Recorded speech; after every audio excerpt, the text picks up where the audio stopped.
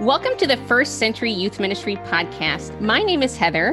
And I'm Mark, and we are your co-hosts. And we're here to take a look back into the Jewish roots of our faith for the way forward in youth ministry discipleship.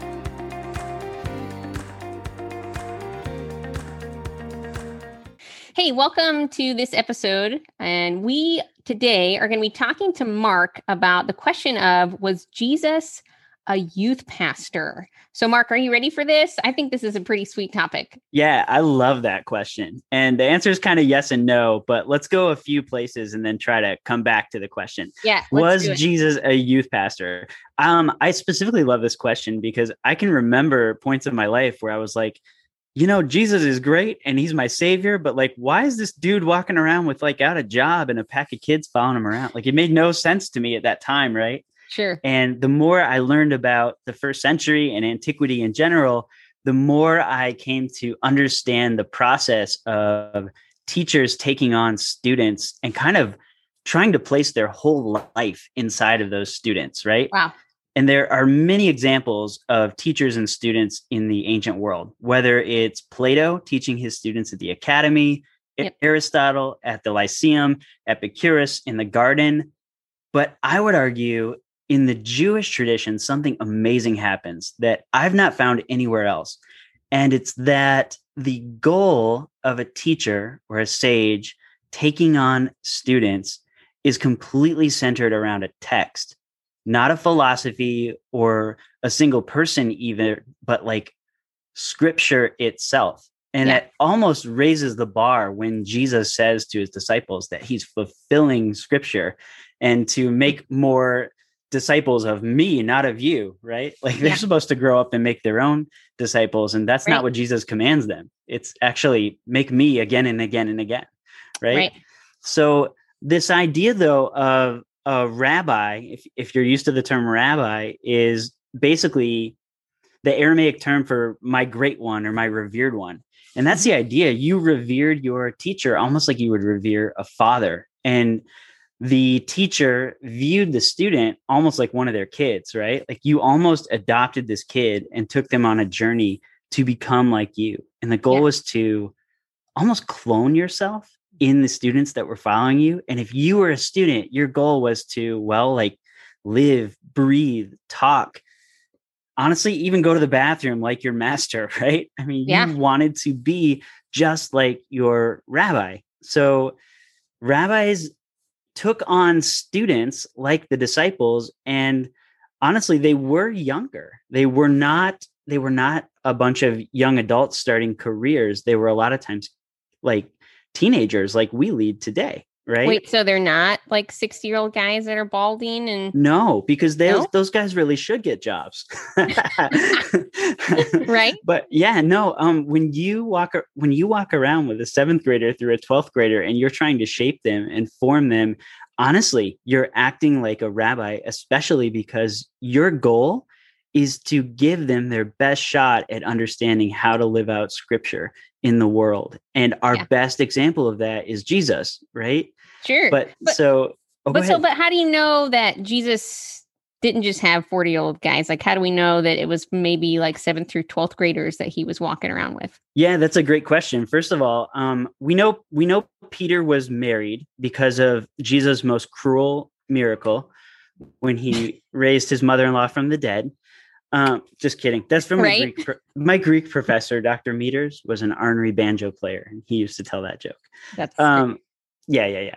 But we know Peter was married, and we know he had to pay the temple tax, so he's over 18. But Peter's the oldest disciple. A kid like John was a lot younger, and when we start to date some of the gospels that carry the names of the disciples, well, then we have to ask how old were they? And they seem to really be in the ballpark of the students you're leading, which is really cool. And the fact that, and you're probably going to talk about this, right? But Bet Midrash and the type of, when they started to follow a rabbi was in their teenage years. Yeah. I'm sure you're probably going to hit on that, but I think we'll do like Jewish education from the ground up at some point. Yeah, for sure. The idea is the rabbis taught in a Beit Midrash, or a house of learning, or a study house. Mm-hmm. And Torah was like the only and highest subject. So none of that math junk. Right. Yeah. Yeah. But what's cool about Jesus and his ministry is that he's from the Galilee. Mm-hmm. And the Galilee kind of adds another layer to this that I think is really helpful as a youth pastor. Okay. And that's this concept of Torah embodiment. Mm-hmm. The Galilean sages are a lot of times less concerned that their kids are masters of the text and scrupulous about arguing about the Bible, and more concerned that their learners kind of do the text with their feet. I guess it's like less about their head and more about them embodying scripture, right? For sure. So you tried to become like your rabbi, and you talked about scripture all the time, but the way you really let it solidify in yourself was embodying the text. And that's a lot of times why Jesus gets in arguments with people that just want to argue in circles about the biblical text. And instead, Jesus is after a lot of times the heart behind the text and how to embody it. Right. Now, think about that leading students, though, Heather. Yeah. We lead students, and some of us feel like we know a lot about the Bible. Some of us just love students and we're doing the best we can. Right. Sure. And all of us are at different levels of training and ability to engage with the text. And you know what? That's okay. Jesus' goal was really to embody a life with God in God's kingdom for his disciples in a way that they could get it. And I think that's our job. Like if we had to sum up, why is this important today? Mm-hmm. If you're doing your best to embody the life of Jesus for your kids, well, you know what? Everything else is important, but not as important as that. Yeah, I love that. I love that. So the disciples were most likely teenagers because of what we know about Jewish history and the Jewish educational system, and the reality that in the Gospels, when Jesus and the disciples were in Capernaum, Peter and himself, Jesus, were the only ones that paid the temple tax for those 20 years older and above, right?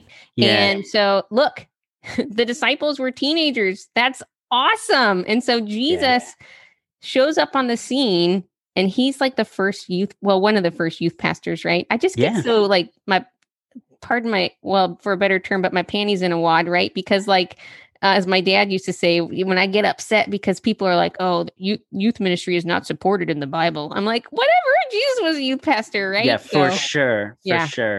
And you know what? I've done a lot of jobs in churches now, and I can tell you being a youth pastor is as hard as it gets and as important as it gets. And think about the beautiful opportunity to simply do what Jesus did with kids who need the same grounding, instruction, and heart change as the kids that Jesus was walking around with.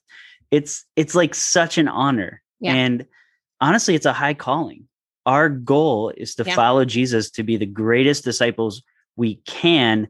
And even more weighty, as a youth pastor, you follow Jesus best when you take on the practices of a rabbi and teaching your own learners, because that's what Jesus did. It's a crazy high calling.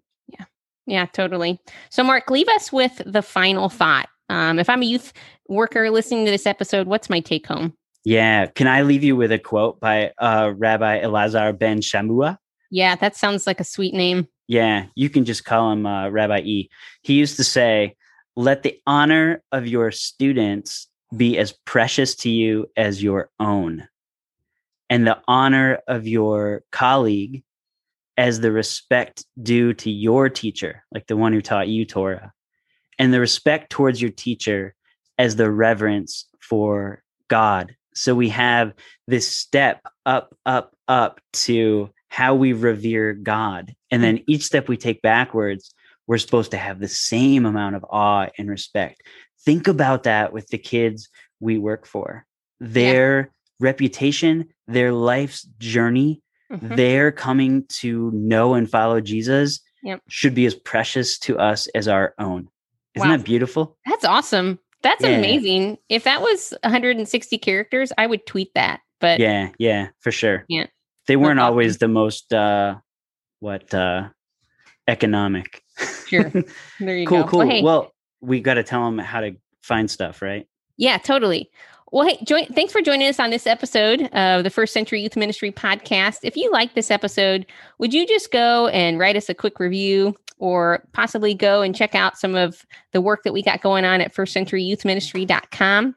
You can pick up you can pick up the book, First Century Youth Ministry, there as well. And we'll check you out next time. For sure. Bye, everyone.